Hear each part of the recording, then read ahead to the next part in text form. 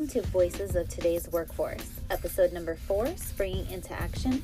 I'm your host, Melissa Sierra, Senior Vice President of a media agency in New York City, and also a best-selling author on Amazon.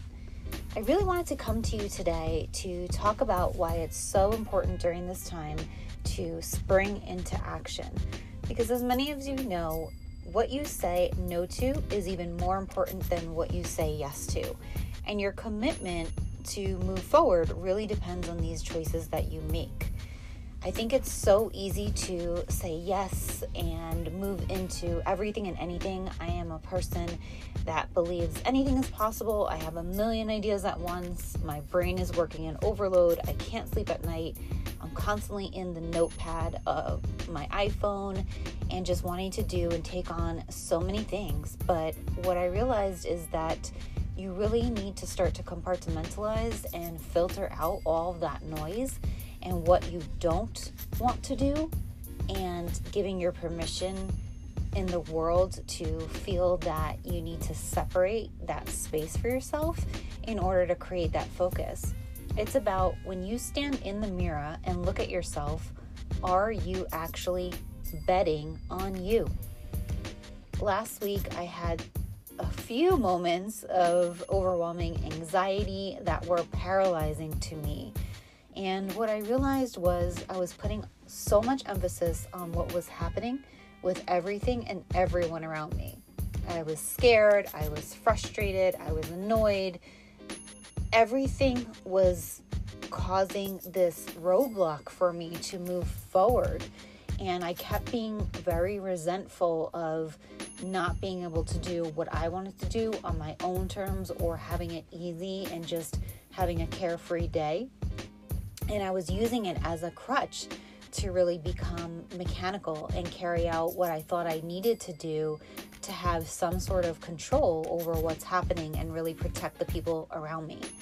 But what I realized was I wasn't honoring my burning desire to be fulfilled, to maintain my happiness over others, to make the space for the time and the level of silence that I need to be in a high vibe zone.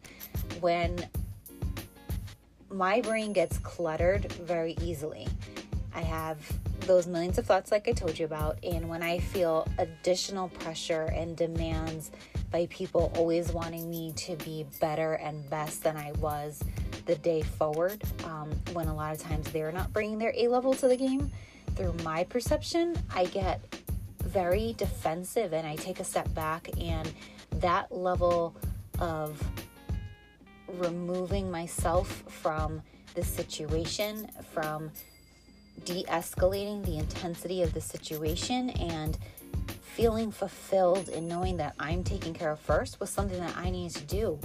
And when I started listening to the little instinctual cues of what I'm supposed to be offering to truly be of service, which this is how the podcast was born.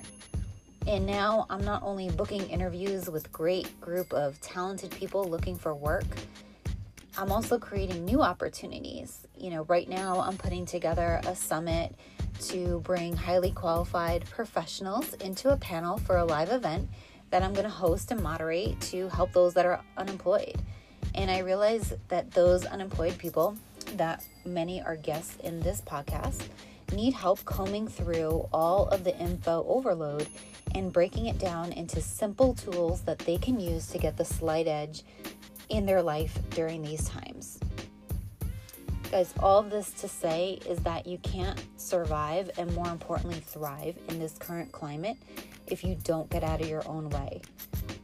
I don't know is truly a filler word to give you space for all the excuses for you not to face your fears. If you don't make the decision to spring into action, life is just what happens at you, and you don't get to be in the driver's seat anymore to feel validated, to get the respect you deserve, or to be happy.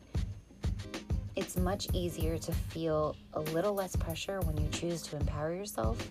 It's your narrative, and you have everything in you to springboard into wherever you want to go. You may need to transition into how you think about opportunities. And what do I mean by that? Well, if you've led multiple teams in the corporate world, there are companies right now trying to figure out how to lead people virtually. Can you offer them coach counseling or webinars? If you were a teacher, can you offer counseling for parents trying to navigate the chaos of them being thrown into having to teach their children, be an employee, be a mom, be a wife, and everything in between, or a dad as well? If you've worked in childcare, are there coping skills that you can teach parents with how to work with your children since their lives have been turned upside down? Can you put together activity programs for parents to help occupy their children while they need to work a full-time job at home? Or if you were in client services and sales, can you think about organizational and time management skills to put together for coaching practices that you can give people who have been thrown into all of a sudden working from home and feel overwhelmed with the everyday challenges of structure? And the other idea I have is that if you're a bartender, can you host a mini happy hour networking event where you teach people a certain cocktail to make and you offer trivia and game nights for people to network and ask for a small cover for which you donate some of the portion of the proceeds to a nonprofit? I really want people to understand that the new wave of thinking is here, and the most exciting but scary part is knowing that you have the freedom to imagine, but it's what you choose to do with it.